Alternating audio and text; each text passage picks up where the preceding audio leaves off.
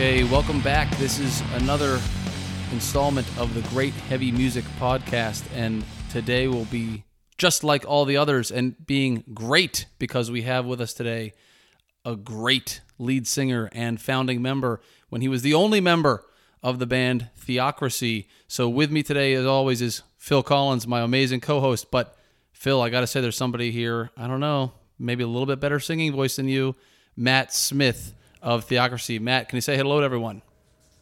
Hello, everyone. Hey, Alex. Hey, Phil. Thanks for having me. Yeah, no problem. We are the ones who are delighted and pleased that you're with us because one of the albums that we chose to review last year or early this year that was with Phil was your album Ghost Ship, and that was an album that I had picked for him to review because I loved it so much and I felt he would love it, and ultimately it turned out to be his favorite album from 2019 that I had him review. Now we understand it's a 2016 release, but of all the albums I had him review last year, I think it was his top spot. So Phil, you're a pretty big fan of the album, right? Absolutely. I thought it was just so uplifting and catchy and just from top to bottom, just absolutely rife with just songs you could put on over and over again. I just couldn't stop listening to it. So I was blown away by it. Wow. Thanks, guys. I appreciate that.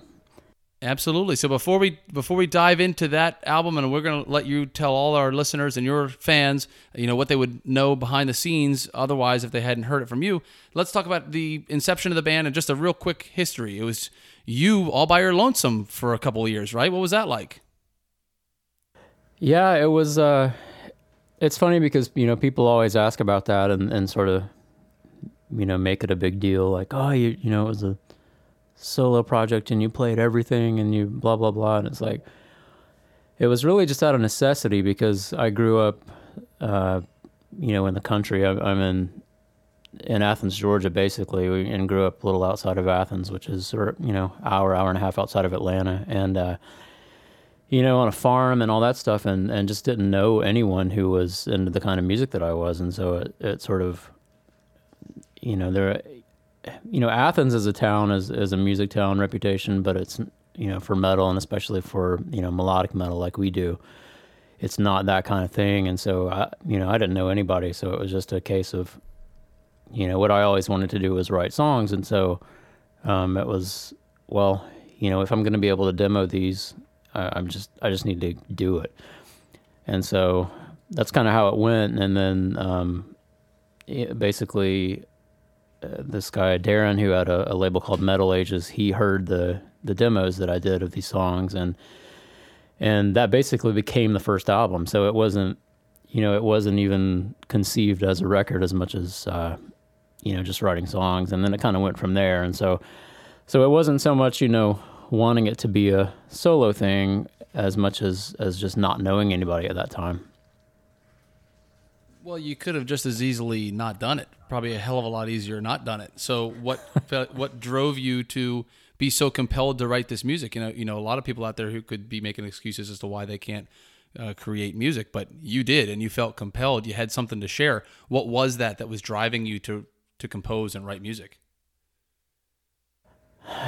I just had to. I mean, it sounds like a cliche, but that's just what I was so driven, especially back then. That was all I wanted to do was write songs. I was obsessed with it. It's the only thing I wanted to do my whole life, basically, aside from, there was a stretch when I was a kid when I wanted to play in the NBA, but that obviously wasn't going to happen. So we went to Plan B. Yeah. That was the only thing that I ever wanted to do. All my inclinations sort of went towards that. I was obsessed with right. I mean, even before I could play an instrument, I would sit in school and make up fake bands and fake albums and track listings and imagine what the song sounded like and spend a lot of time thinking about these song titles that weren't even real, so it's just, I don't really know, other than that, that's just kind of what I was always driven to do. And I mean, it all went hand in hand for me because it wasn't the sort of cliche for me of, learning to play guitar, to impress girls or whatever it may be. It was just like, the reason I picked up an instrument is because, well, if I'm going to write songs, I've got to be able to play something. I've got to be able to put these ideas down. So that was my singular obsession. You had to learn your language of expression. That's great. That's really neat. When you hear Athens, Georgia, I immediately think of REM, and I think that's probably the biggest name of a band from that part of the world. I don't know if that's the biggest, but it stands out to me immediately as REM. So if you're in Athens, Georgia, where you said you're in a rural setting and you have this drive and this compelling desire to produce metal music or somewhat melodic, out of the mainstream type of music, where did that come from? Where were you even exposed? Like, did you just hear one, Metallica album and your whole life changed, or what was the impetus for that? There were a few bands. Really, the big one for me was Queensryche. There were several before then that I had heard, and I really liked the music and was into it. But once I heard Queensryche for the first time, and Metallica is too as well. Like you said, although that was a little bit later, but it was like, wow, this is something just totally different from the rest of the stuff that was on the radio. It seemed so much more intelligent and thought out and evocative and cinematic in a way. So I was kind of taken by all that, and then that's, I don't know, that's just kind of, I didn't really think about, I guess, picking a style that I was into or whatever. It just sort of, I just sort of gravitated towards what I loved. And there, there was several different things. I mean, even, around the house growing up as a little kid, it was, my dad was always playing Southern gospel and all this stuff. So there's a lot of like harmonies and singing in church and that kind of thing. So I had a natural ear for it. And so, all these things kind of, I guess, worked together sort of in a stew and kind of formed my, both my taste in music and then also what I ended up doing. What a great coincidence. Sorry that you were able to sing so great too. Were you just happy to discover that about yourself? Like, I want to make this music, and then, oh, by the way, I can do it. Yeah, it's a funny thing because even the singing thing, obviously people, I guess that's how people think about me or talk to me, the things they talk to me about, because obviously I'm the singer in the band, but it's like I don't think of myself that way. For me, it was like, well, somebody's got to sing, so I guess I'll do it, and I could always sing, my family's very musical, but I still don't really think of myself as a singer, like other people do, people who just love to sing. That's just, what they live for. They'll do it. They're happy singing anything, I'm not like that. To me, I'm thankful that I can carry a tune, but it's just a vehicle to be, to be able to write and record songs, basically. So seeing yourself in that light, what is it that you want? Well, two-part question. You shifted because, as you described, you were a necessity by yourself, but now you have a full band. So you have clearly managed to take your drive and message and find people who believe in it and want to join with you, which is a really cool thing. So I want to hear a little bit about how that kind of came to pass.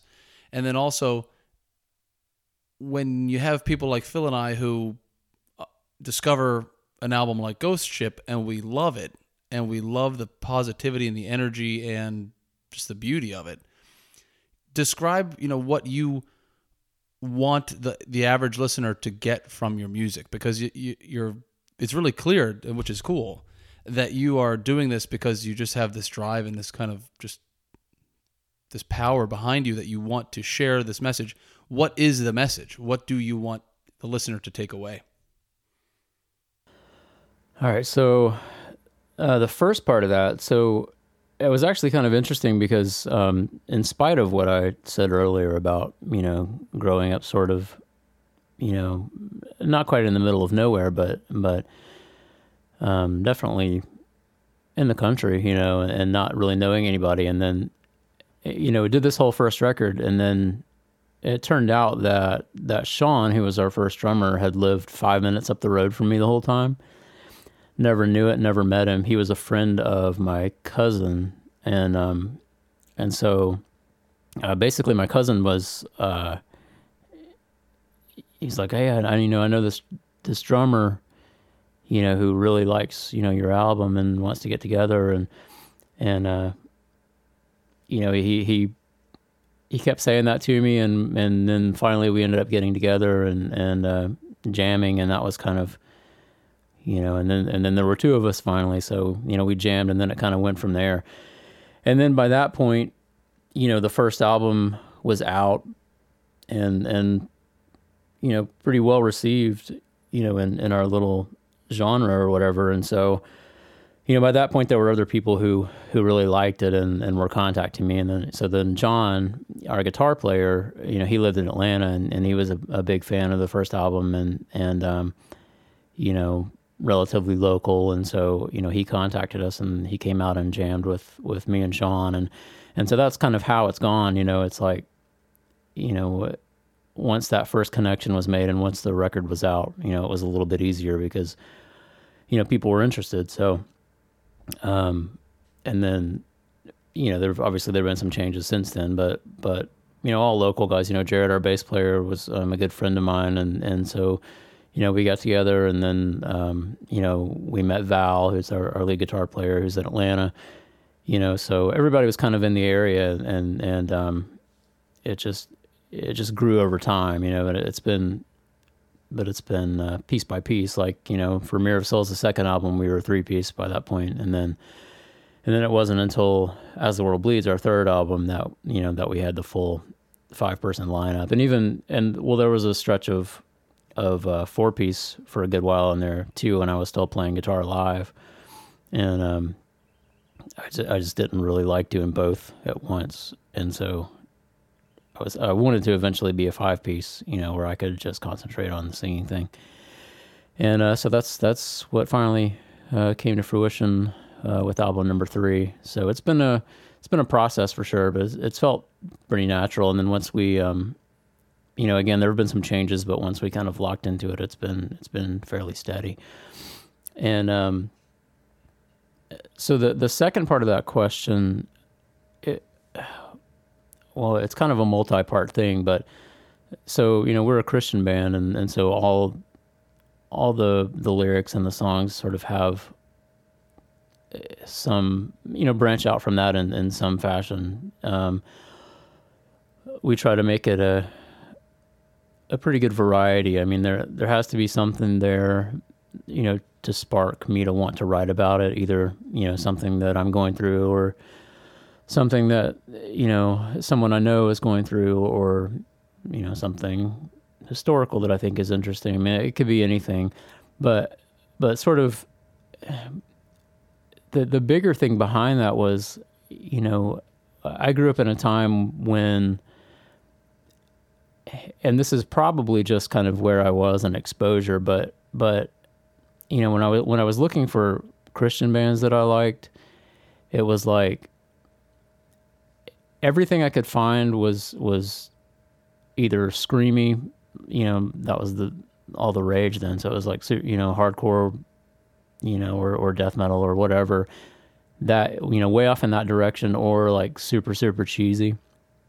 And I couldn't find that, you know, a band that kind of scratched that Queensryche itch that I was talking about earlier, where it was like,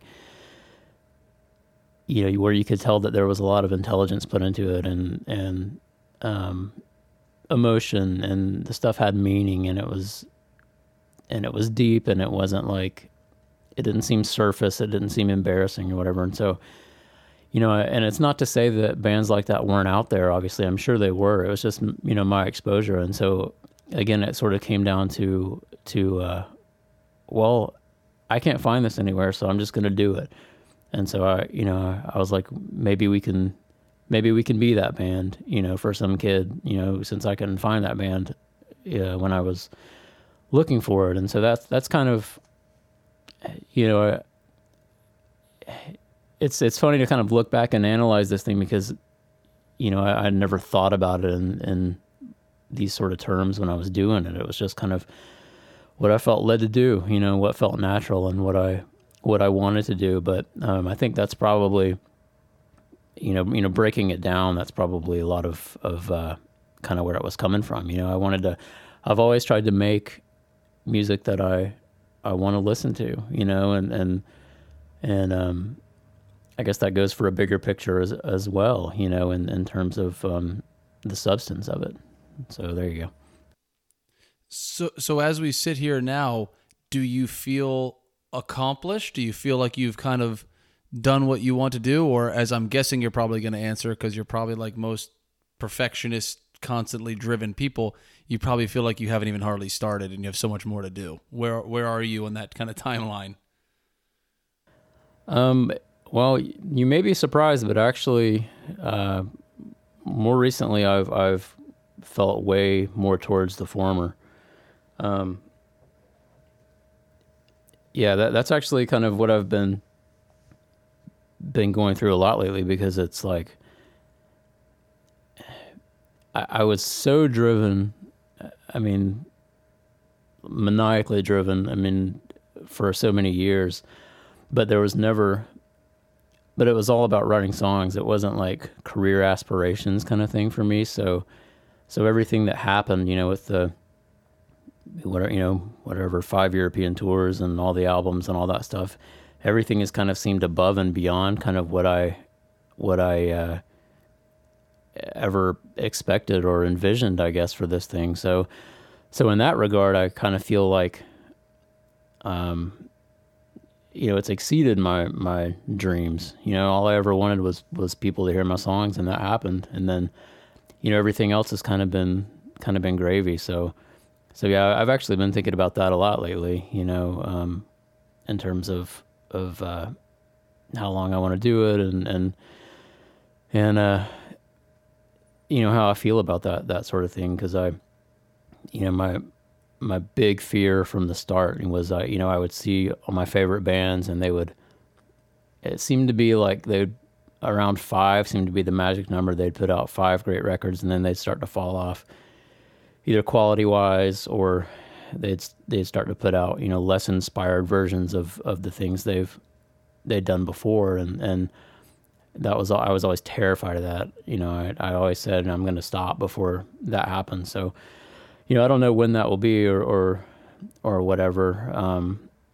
But, I also kind of stupidly, around the time of the first record, did all these interviews where I constantly said publicly, we're never going to put out a throwaway song. Everything that we do, it's not for me to say if it's good or not, but it's going to be absolute, 100% effort. So, once I can't get to that point anymore, I guess you don't know till you get there, but I don't think I'll have a problem walking away, because it's just, I'm much more scared of the other thing, when, sticking around too long and kind of not having that same inspiration, because it gets harder, the more you do it, which is the thing that is sort of hard to expect or account for, because it's not a skill thing. It's like, I feel, in a lot of ways, I feel like I'm better technically at writing songs now than ever, just because I've done it so many times and I know what I'm doing. But man, once you've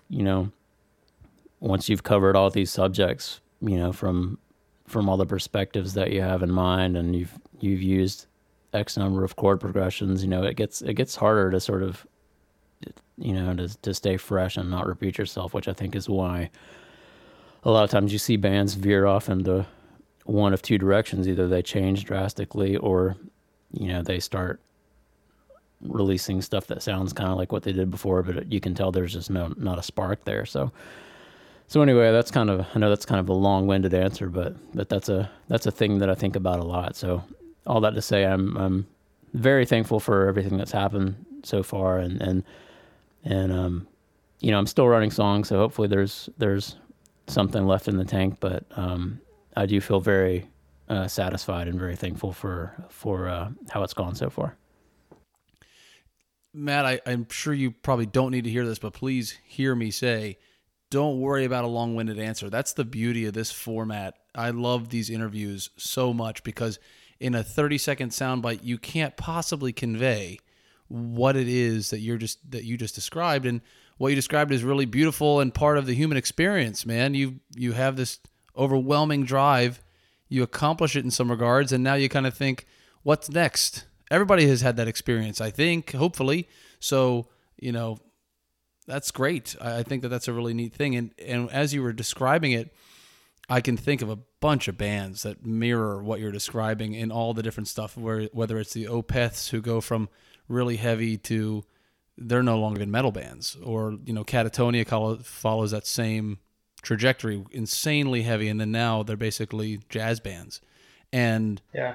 They've had to reinvent themselves just because I think you need something to do new. You have to kind of study. You've already mastered this one craft, so now what's next?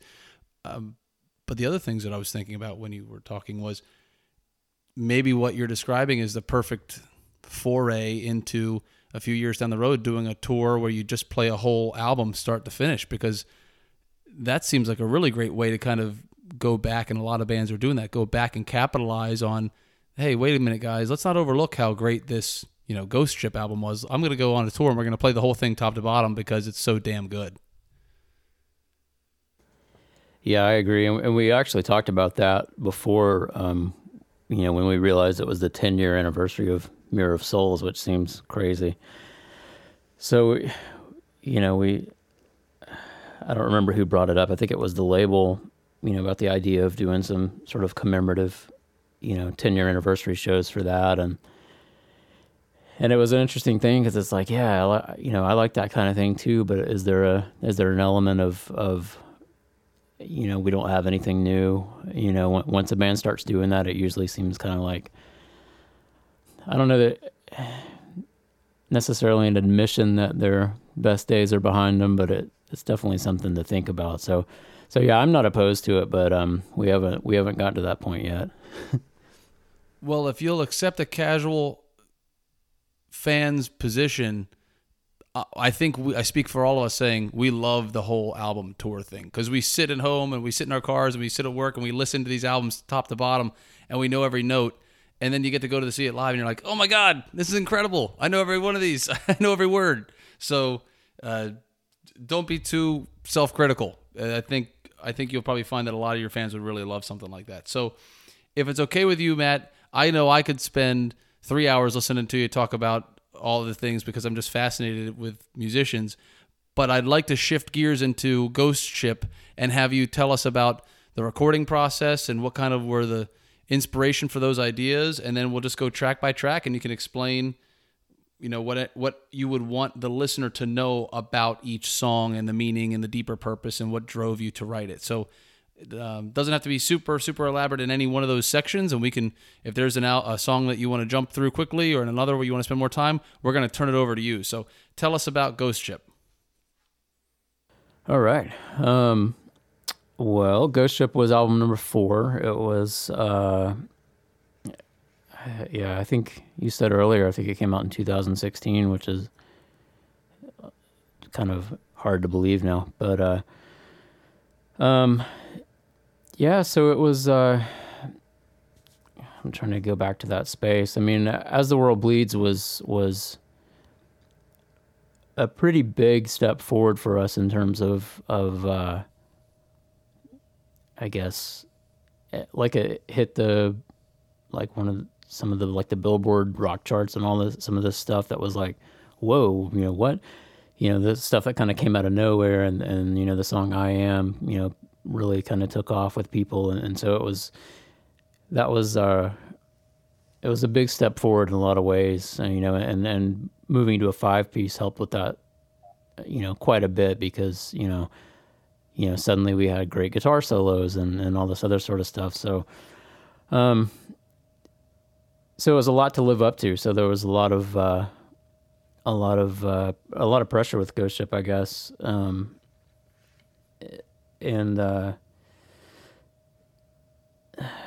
So we recorded at my studio, which we always do. That's kind of what I love besides songwriting. The things that I was always into were songwriting and sonics, and so that's my day job basically. I do a lot of mixing and recording for other bands and things like that. And so we did. I'm trying to think. So it was a sort of a weird time because our drummer Sean had already left, and it was, well, long story, even for a podcast, it's kind of too long of a story, but we, so there was a situation with that, and like we ended up needing a drummer, and some other people didn't work out, and this kind of stuff, and so Sean was cool doing it, just basically as a session musician, until we figured out what was going on with the drummer position going forward. So he recorded, and it was actually a lot of fun because my studio is pretty small, and I've tracked full bands there several times, but it's too small to do it comfortably, really. And so for Ghost Ship, a buddy of mine, Harmon Caldwell, who's our webmaster, his dad owns a big old farmhouse out in a couple hours from here, sort of near the area where like they film Walking Dead and all this stuff. So I said, hey, we'd gone up there to hang out one weekend or something, and I said, man, this place would be cool to record drums. Like, do you think your dad would be all right with us making it a makeshift studio for a week or something? So we got the approval from Mr. Caldwell, and basically turned that farmhouse into a tracking studio for drums, which was a lot of fun. It was real, kind of fly by the seat of your pants and Spartan, but it had some nice wood rooms, and so I got a U-Haul and packed my entire studio into that thing and moved it up to this farmhouse, and that's where we did the drum tracks. And then from then on, it was everything else was back to my studio for the overdubs and whatnot. Ghost Ship was a little rushed.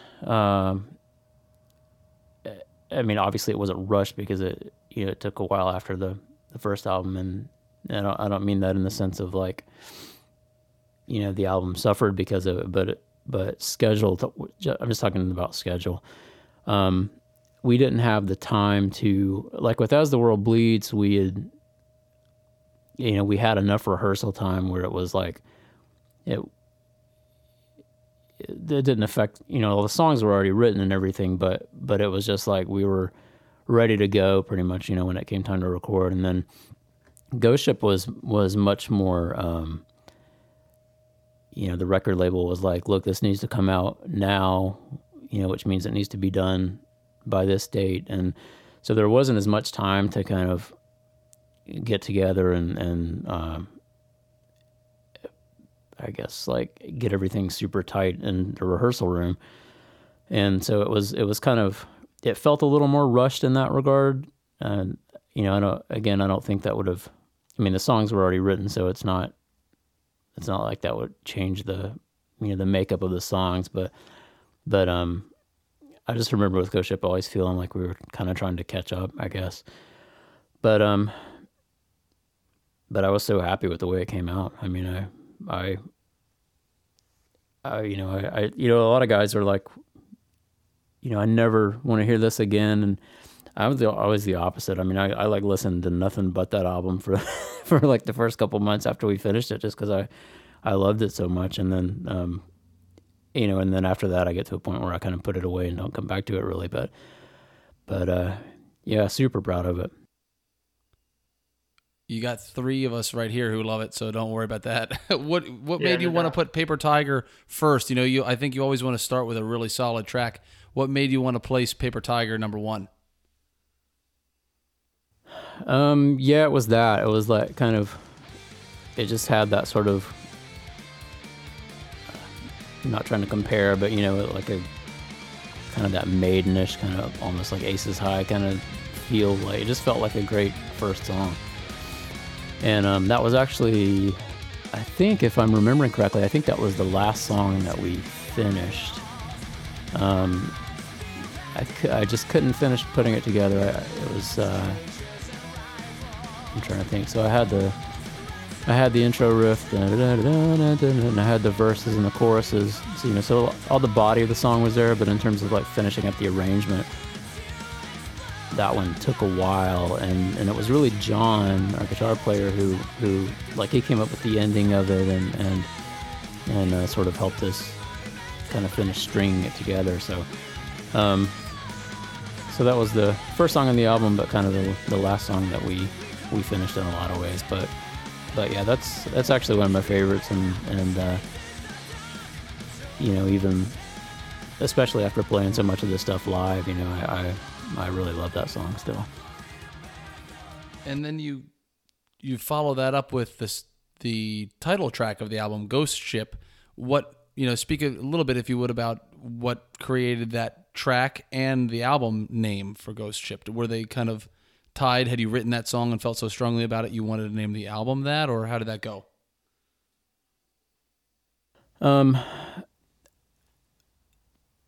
A couple interesting things about that song. So, well, it's funny because I mentioned that Paper Tiger was the last one, and Ghost Ship was the other last one. Not to be finished; it was done arrangement-wise, but like those were the last two songs that I sent to the other guys. So the picture of the record that they probably had from the other demos I'd sent was kind of incomplete. So I was like, no, I've got these other two that are really good. And so, I remember, I don't remember which came first as far as, the idea for that being the title track or whatever. But, I remember asking the guys what they thought about, Ghost Ship as a title and sort of explaining the idea that I had, and they liked it, and I said, "Was there a Ghost Ship song?" And I was like, "Yeah, there is." And so I sent that, and then the interesting thing about that song is I dreamed like the entire chorus, which never happens to me, and I've always been so jealous of these songwriters that are like, I dreamt this great song idea, this whole thing came to me in a dream, and I just woke up and wrote it all down. That I've always been jealous of that, because I've never ever had that happen. Or if something did, I couldn't remember it.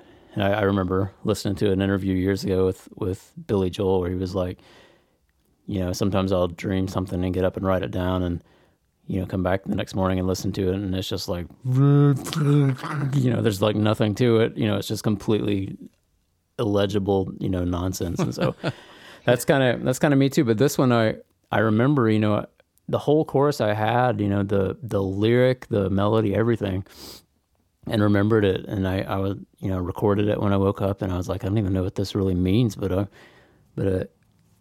like it. And so I kind of wrote the song around that, and I knew that I wanted to have a song with that kind of intro, where it's just that super simple, heavy riff at that tempo that just kicks straight in, and it's kind of just a great kind of headbanging, that kind of feel, because we didn't really have anything quite like that. So that's really where it came from. All those things kind of pieced together and became that song. And then it seemed natural to make it, to shoot a video for it and have it be the lead single on the title track. Every time I listen through this album, I get the chorus where you sing, "Pay the piper, here we go, got a ticket for a one-way journey, slay the viper." Just the way you do that pitch and the way you sing it, it gets stuck in my head every single time. Yeah, that's a good one for that one. Oh, thank you. Well, that was all dreamt.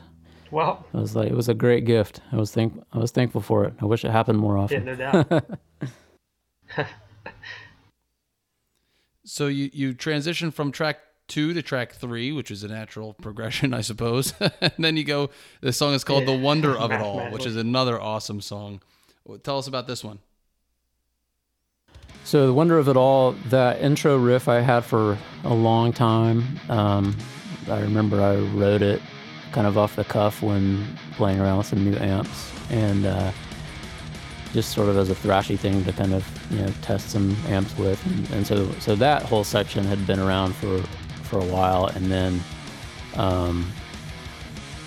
the rest of it came just sort of in pieces. I really liked the lyrical approach of these being sort of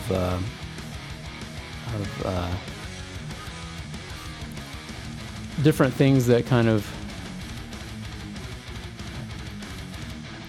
I don't know, don't seem to make sense on their own, and almost seem contradictory in a way, and then you sort of go through them one by one and kind of explore, and that was kind of the idea of the lyric, and then musically, it was just based around that kind of thrashy feel, and the chorus was so soaring, and the pre-chorus,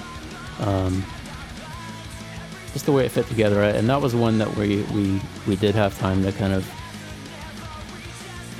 get together and work the arrangement out a little bit more in the rehearsal room, especially in the middle section of it, some of the, like, the F sharp riffs and sort of that kind of part, we were able to kind of jam through that quite a bit, and it was fun, and it's people seem to love that song. It's a monster to try to sing live, though, I'll tell you that.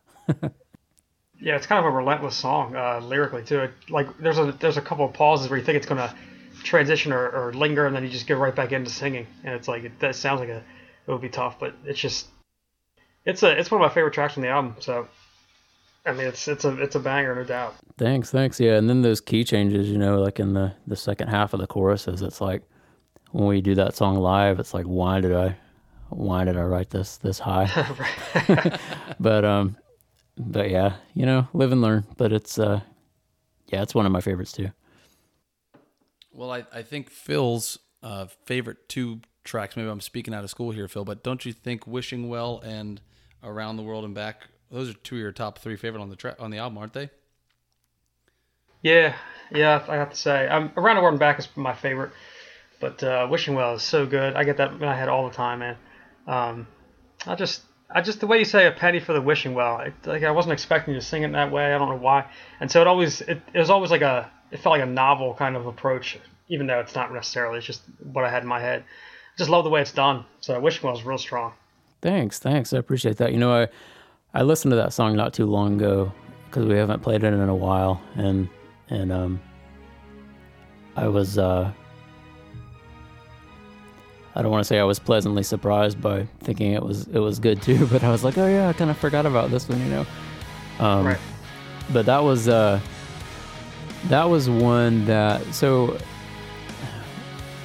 we've done with Alterium, our record label, we've done this sort of charity project called Project Aegis, which is, we've released 2 songs so far, 3 by the time this podcast is out, but and basically with a bunch of different singers, and the proceeds from the song all go to different charitable causes. Like the first one was to feed homeless people in Nashville through a program called the Bridge Bunch, and then the second one was for food and clothes for homeless and refugee families in Greece. And Wishing Well originally was going to be a song for that project. Even lyrically, you can kind of tell it's sort of about that kind of thing. And then I don't remember why. I think it just felt more like a Theocracy song, and so originally it wasn't necessarily earmarked for the next Theocracy record, but yeah, the guys all liked it, and we ended up doing it. So I'm trying to think if there's anything else about the creation of that song in particular, but I think I had. Go ahead. Sorry, Matt, sorry to cut across you there, but I'm always interested in placement as you're thinking about other things about Wishing Well. Why? What went into the consideration? Is it length of song? Is it tempo? Is it all that stuff? Yeah, it's all that stuff, and also even the key of the song and sort of how this one ends and how this next one starts. And John's really good at that kind of thing too, especially thinking about set lists and live stuff, because the way it feels to play and well, this one kind of has a chuggy E riff for a while at the end, and this song kind of starts in a similar way, and I don't really think about those things as much as how it is to sing and whatever. So yeah, track listing and running order, I spend a ton of time on. I mean, there certain things about it are obvious. I mean, again, Paper Tiger, kind of a no-brainer of an opener. Easter, kind of a no-brainer of a closer. And then it gets tricky. And I guess I'm. It's funny because like growing up, as a kid, even with like cassettes and CDs and stuff, I still kind of think of albums in sides in a way, which I think is a good thing, and I hate that that's been lost. I think that was a very important thing in regards to track listings and running order, and so that's kind of what it comes down to, a lot of times in the way our stuff's broken up. I mean, Around the World and Back feels like the end of side 1, and Stir the Embers feels like the beginning of side 2 to me. And so once you break it down in halves like that, it's a little bit easier to kind of put together. So specifically, I don't remember why Wishing Well ended up number 4, but it just felt right for whatever reason, between Winter of It All and Around the World and Back. And I think musically, Wishing Well, I think I had the intro riff. I had that for a while. So I think that came first, and then the thrashy part at the end.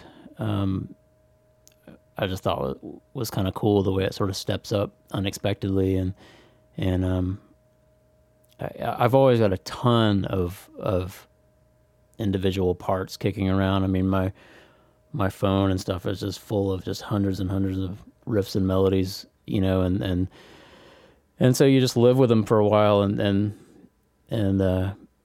eventually, if it works out well, it becomes clear. It's like, oh yeah, this part fits well with that old thing from 2 years ago, and stuff like that. So that's kind of how it went. Around the World and Back, I guess I'll go ahead and talk about too, since you brought it up.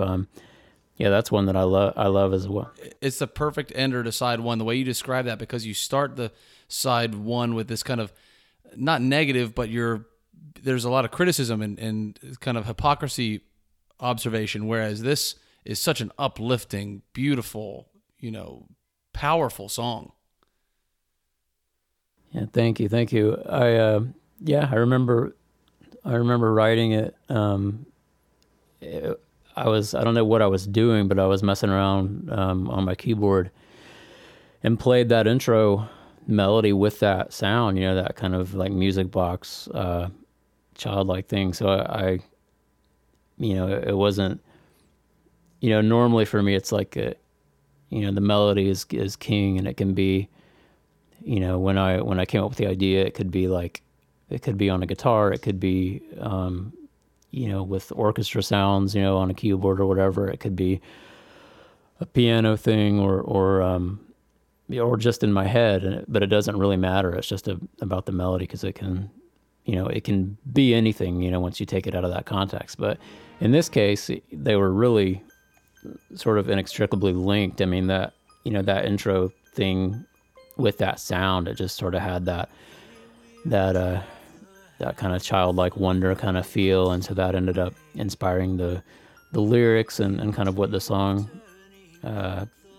turned into. It's basically, it's sort of a journey of kind of getting back to like a childlike faith, in terms of the lyrics, and sort of stripping away a lot of the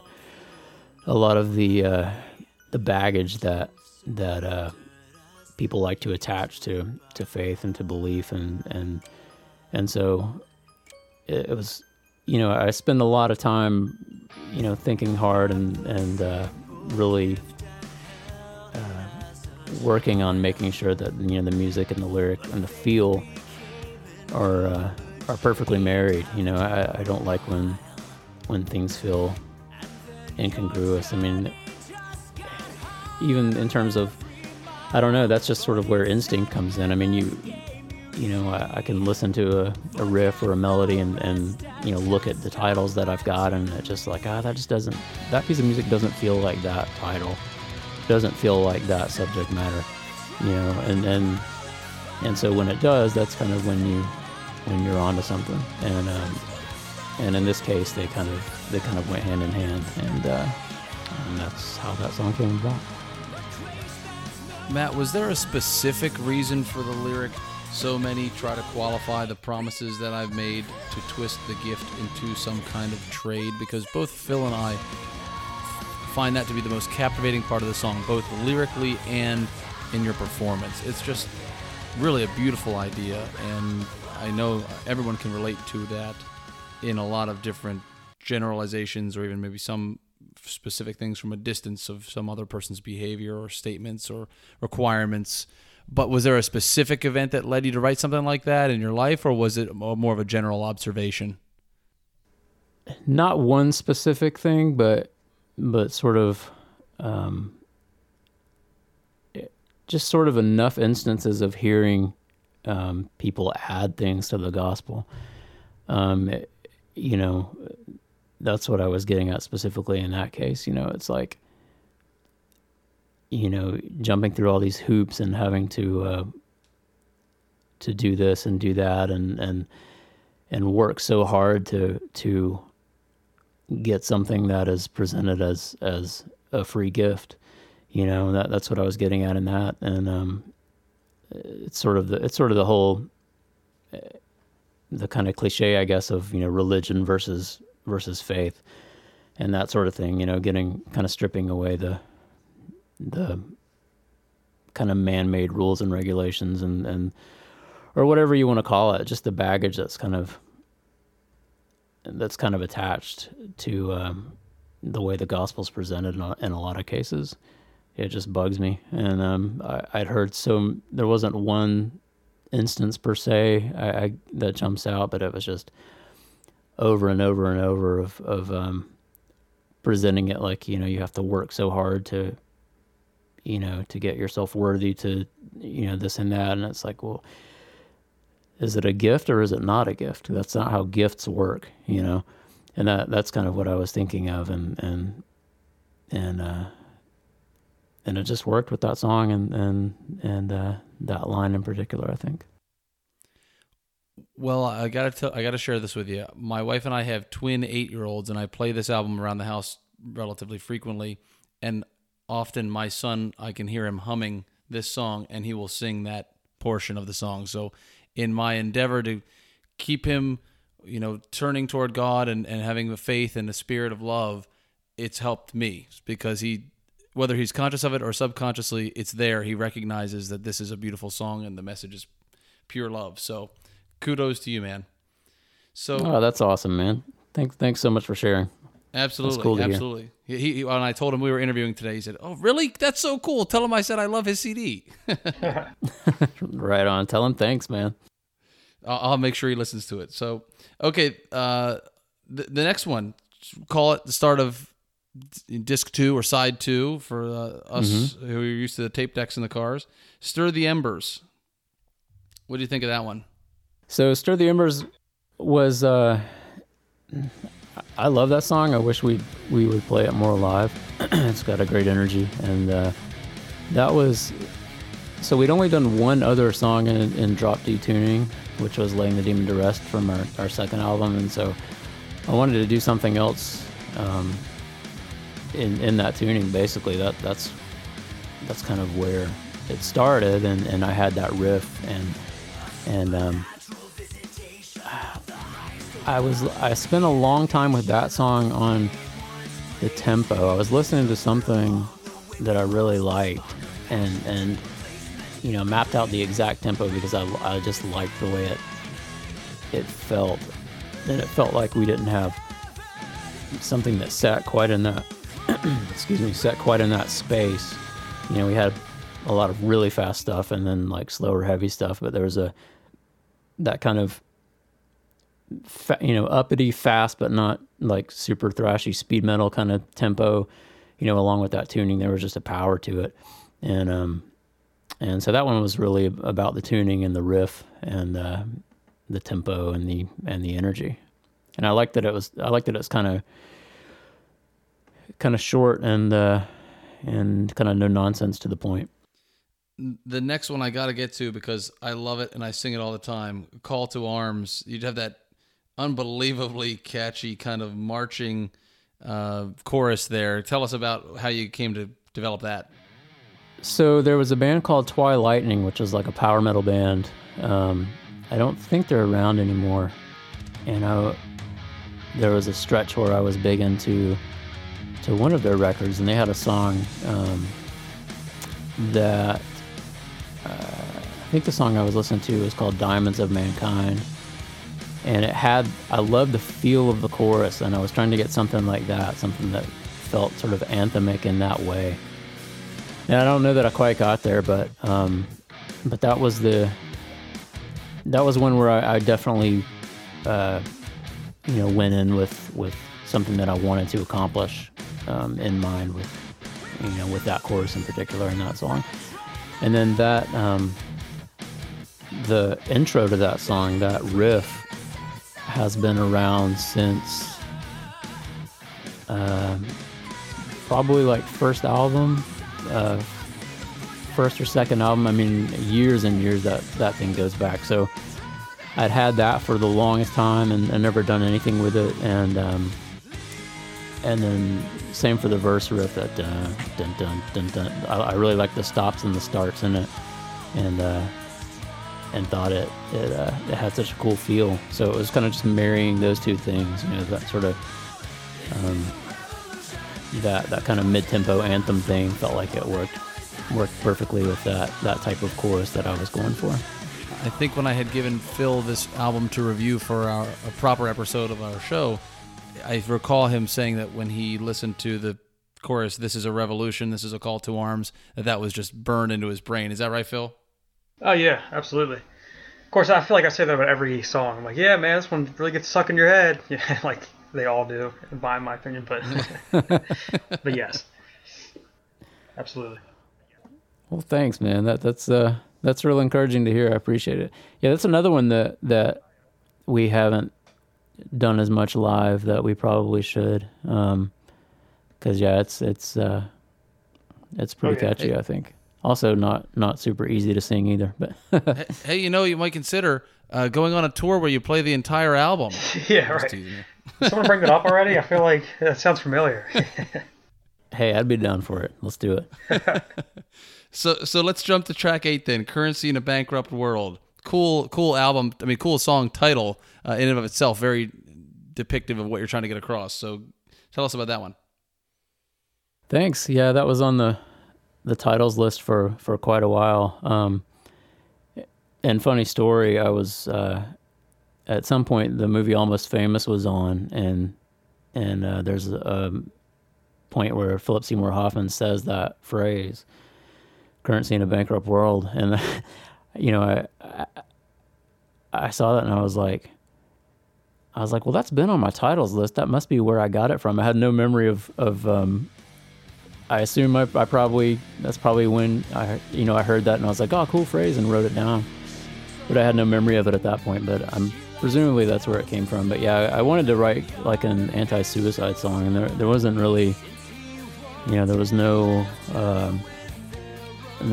specific impetus, behind it as much as, I don't know, I was just feeling, we met, especially on tour in Europe, we meet so many kids and they seemed so young, and they seemed to be going through so much, and they would tell us about it, and like just the depression and all this stuff, and I think it just kind of weighed on me, and so it's a story song and specific scenarios, but that as far as I know consciously, I mean, the stories, specifically in lyrics, weren't inspired by anything.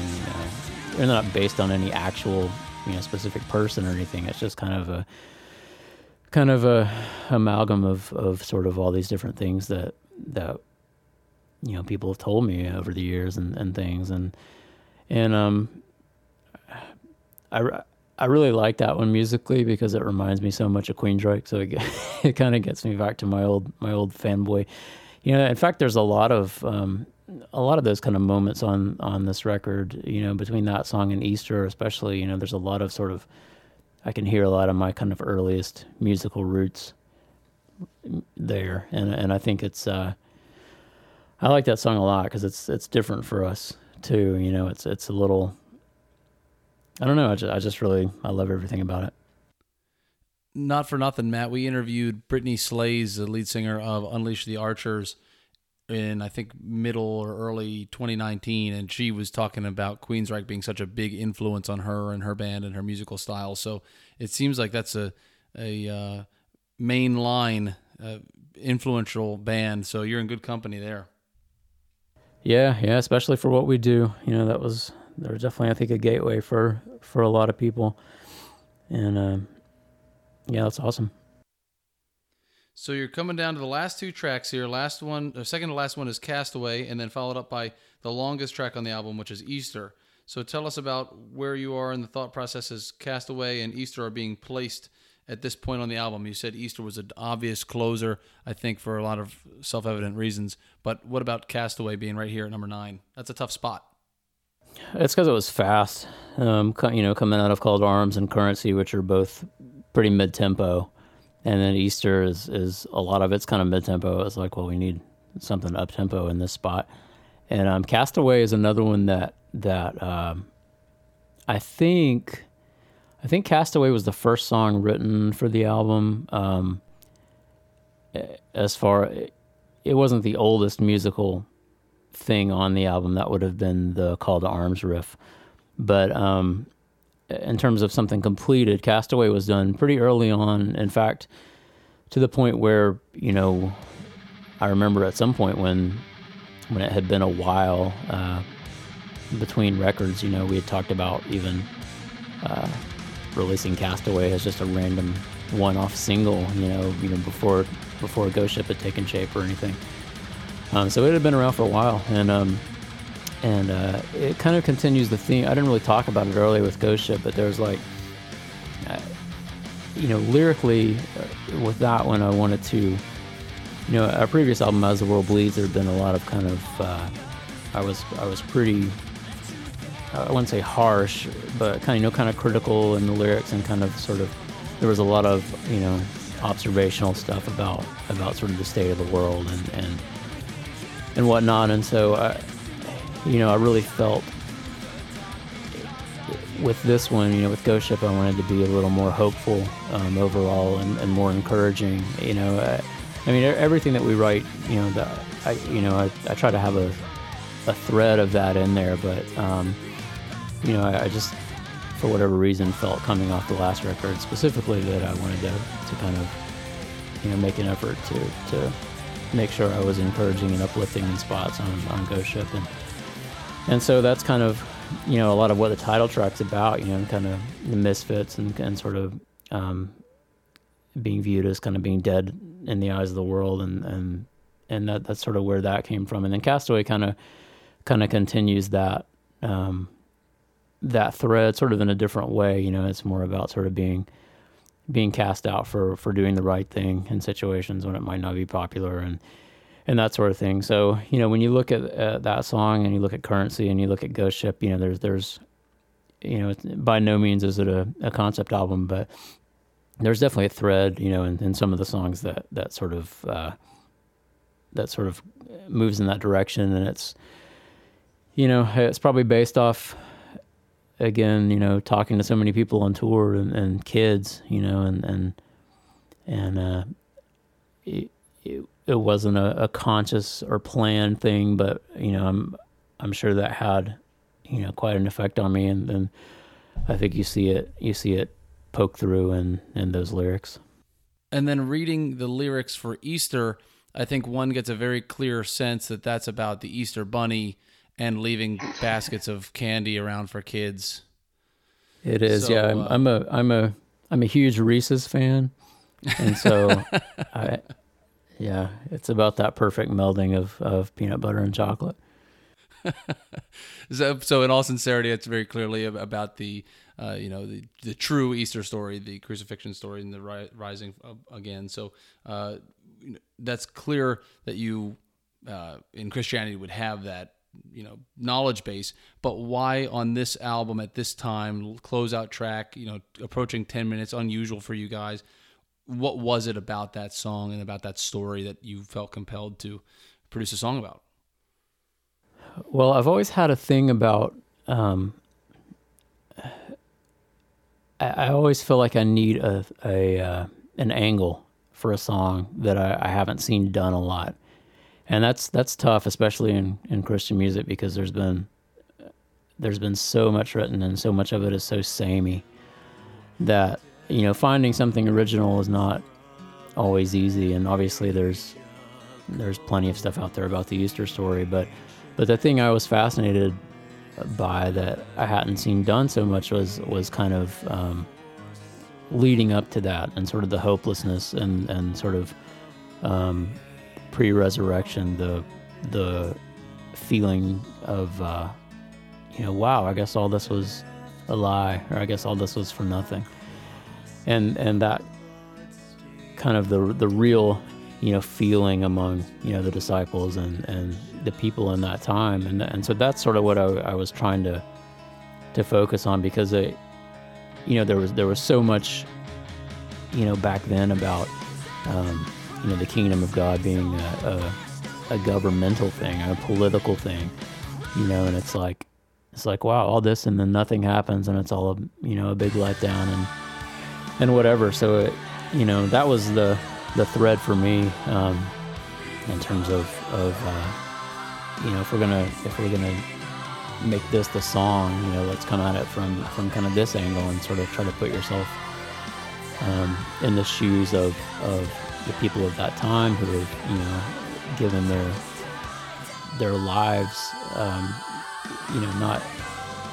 not in terms of being put to death at that point, but given their daily lives basically, in following and sort of embodying this belief or whatever, and then it sort of seems like nothing happens with it, and it's like, wow, it was all for nothing. And so that's kind of that was kind of the thought process behind that. And then as is the case with all the epics that I write, it's just a matter of I never plan on them being that long. Mirror of Souls was going to be like an 8-minute song, and it eventually became 23 minutes. And this was kind of a similar case. I mean, I knew it would be long, but they always end up a little longer than planned. And I sort of think of that song in 3 sections, which is the whole first build-up thing with all the cool chords and me trying to do my best Chris DeGarmo impression. And then there's like the orchestral cool middle section, and then of course the sort of acoustic sing-along ending thing, which was another case of a thing that we'd never done before. I had that as its own piece, the acoustic thing towards the end. Musically I had it written. I think I was writing it for another artist, and ended up really liking it, and I was like, well, we have some moments here and there, but we don't have anything that really feels just like that, and so that felt like a cool thing to do for Theocracy, and it's been great. I mean, we've even at shows where we haven't had time to play the whole song. You know, a lot of times we'll play just that section, and the crowd just sings it. You know, and we almost don't have to do anything. So it's really cool. I love that song. It's actually my favorite on the album. Awesome. And you mentioned something in there that Phil had pointed out in our review episode, which was you talked about governments of yore or kingdoms, however they were described at the time, being ruled by their impressions of religion or spirituality or divinity, however they described it. And that to me kind of is the way I describe the word theocracy. So, and Phil was asking the great question, which is, in naming your band Theocracy, I'm sure you've been asked this a dozen times, but was that somewhat an ironic choice, or is that, in the purest sense, is the theocracy what you think is superior if it's done with nothing but love in the genuine way? What was the kind of 90-second story on that? Well, that went way back because I for the longest time, way before I had a band, way before I had an album, I had these songs, but I didn't have a band name for years. And I was like, well, I'm not going to rush this. I got to wait till it's right. And I wrote the song Theocracy, which was about, the chorus, says theocracy within. It's about, living your life in a certain way and trying to do the right thing and live by God's will, etc. And so it has nothing to do with, governments and that sort of thing. And it's funny because, especially in recent years, it's become such a politicized word, which is it's unfortunate and it's annoying because it's not used accurately. It's bizarre. It's like well, if you look up the textbook definition of theocracy, it's a government run by God. And so you can't accuse all these governments that you don't like of being theocracies unless you're saying that their ruler is God. It's come to mean a religious dictatorship, which is a different thing. But anyway, so it's unfortunate that it's kind of become such a charged and political term. But yeah, there was nothing in when I wrote that song and named the band that had anything at all to do with politics. Obviously, it's all in the lyrics of the title track of the song, and it's just theocracy within. Just like spiritually govern yourself, kind of. Yeah. Right, that makes sense. Cool. Well, Matt, I'd like to do a couple things that we do to close out every interview. And if you're cool with it, I'm going to hit you with a couple. The first one is tell your fans listening and those who are listening who may not yet be Theocracy fans where they should go and how they should follow you guys. Because you got a great website at theocracymusic.com, but I don't know if you guys are more active on Facebook or Twitter or Instagram or any of the three. So tell folks at home where they should go to be more involved, follow you guys, and that type of stuff. Yeah, theocracymusic.com is the website. We're on Facebook, obviously. I think it's Theocracy Band. But if you search Theocracy on Facebook, you'll see us. And between those two things, we keep all our info out there, pretty much. Recently started Instagram as well, so you can search for us on there. We have a Twitter account. I don't really do any of the social media stuff. That's all done by the label, so I'm sort of flying blind on this. But I think the Twitter pretty much just CCs whatever's sent to Facebook or whatever. So I would say check Facebook, check the website. Those are the best two ways to keep up with what's going on with us. Perfect. And since you working with other bands doing recording, and you sound to me in some ways like Dan Sueno, I'm thinking we always ask, hey, give us the 2 or 3 albums that you're listening to. What are you, newer stuff, post 2000. Our show is all about post 2000 great heavy music. But are there bands or albums that you think are criminally unpopular or that are criminally underrepresented in the mainstream. If there's something like that, share it so we can go listen to it. Oh man, there's so much. Well, the latest Arch Matheos record, Winter Ethereal. And that's it's Jim Matheos and John Arch, from early Fates Warning. I loved that album. That was probably my favorite album last year. I listen to it constantly. I think I'm a big Fates fan, so I'm a big fan of most of what Jim does anyway. I think he's one of the best writers that we have. But yeah, I love that record. I think I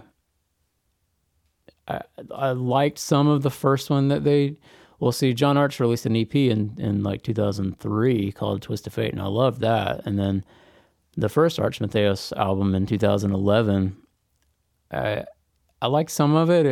It's cool. It's a little it's not as memorable. It's a little kind of dense and samey. It has great moments, don't get me wrong, but I just thought this new one was just a quantum leap forward. I think great songs, memorable, fantastic lyrics. I think John's one of the best lyricists around now. So that's the one that jumps to mind immediately, just because I played it so much. Perfect. I'm going to check it out tonight. Yeah, and then it's very, it's dense. I mean, it definitely takes several listens. And then the other one I would say, there's a band that I recorded and mixed called Paladin from Atlanta. And their debut album, Ascension, came out last year as well. And definitely check that out too if you haven't heard it. It's just killer. I mean, they're straight up power metal with a little bit of thrash, so it's up tempo, speedy stuff for the most part, and melodic, and just insane guitar players. And Taylor's got an amazing voice, so I'm really happy for those guys, because it seems to be doing well for them so far, and we worked really, really hard on it, and I'm still happy with how it sounds and everything, and they deserve all the attention and credit they can get. So check out Paladin if you haven't already. I am familiar with that one. That one's great, and that one does have a lot of buzz around it. So you guys did a nice job there for sure. How is that? Before I let you go, last question, I promise. Is that pretty rewarding and validating when you get to have a little bit of a hand in somebody else's sound and help just smooth out the rough edges and make it perfect? Oh, it's awesome. This, especially in this case, because they're great guys, and you just never know what you're going to get with this kind of thing. It wasn't the case of like it is sometimes, where it's like, well, let's try that again, but this time tune your guitar, and that sort of stuff. These guys are just top-notch A1 players, and so they really had their stuff together, and so we just had a lot of fun, a lot of laughs, and it wasn't, my role was pretty much sonics, and making it sound great. I mean, there wasn't a lot of, I guess, what you would call producing. I mean, it was, a little bit in terms of, let's try, this vocal melody, try it singing it higher, or try just little stuff like that. But they really, knew what they wanted, and were good about getting it. So it was a pretty joyful experience. So I'm really happy for them. Awesome. Well, you have made Phil and I really happy getting this opportunity to speak with you today. Thank you so much. We're going to push this out to every outlet we can to make sure everybody gets exposed to your guys' fascinatingly beautiful music. And, again, thank you so much. And Phil, thank you for, as always, being my brother on this one. Oh, yeah, no problem. Thank you very much. Really appreciate your time, and it was great to talk to you. Thanks, Phil. Thanks, Alex. I really means a lot how much you guys like the record. It's, I mean, I'll never take that for granted. It's one of those things, we worked so hard on it. So it's, when people really appreciate it and get as much out of it as we put into it, it really means a lot. So thanks for all the kind words, and thanks for having me on to talk. And it was a pleasure to talk to you guys. And can I mention one more thing really quick? Shoot. Yeah.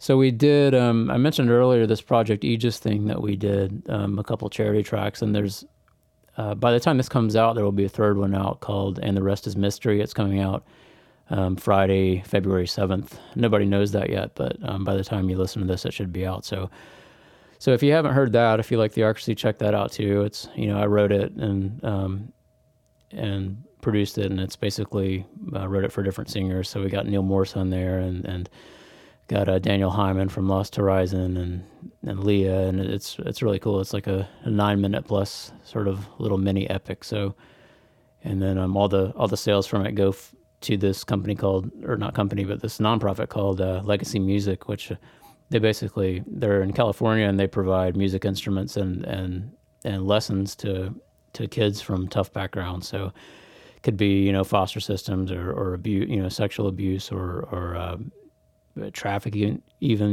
They work with all kinds of kids, so everything from the song goes towards that. So it's a good cause, and I'm really happy with how that came out too. So check that out as well. Perfect. Absolutely. And for those of you listening, Project Aegis is project, of course, and AEGIS. So just type that into your phone and buy the track from Amazon or iTunes, and the money goes to a great cause. There you go. Thanks, Phil. Thanks, Alex. Thank you, Matt. We'll talk to you soon, man.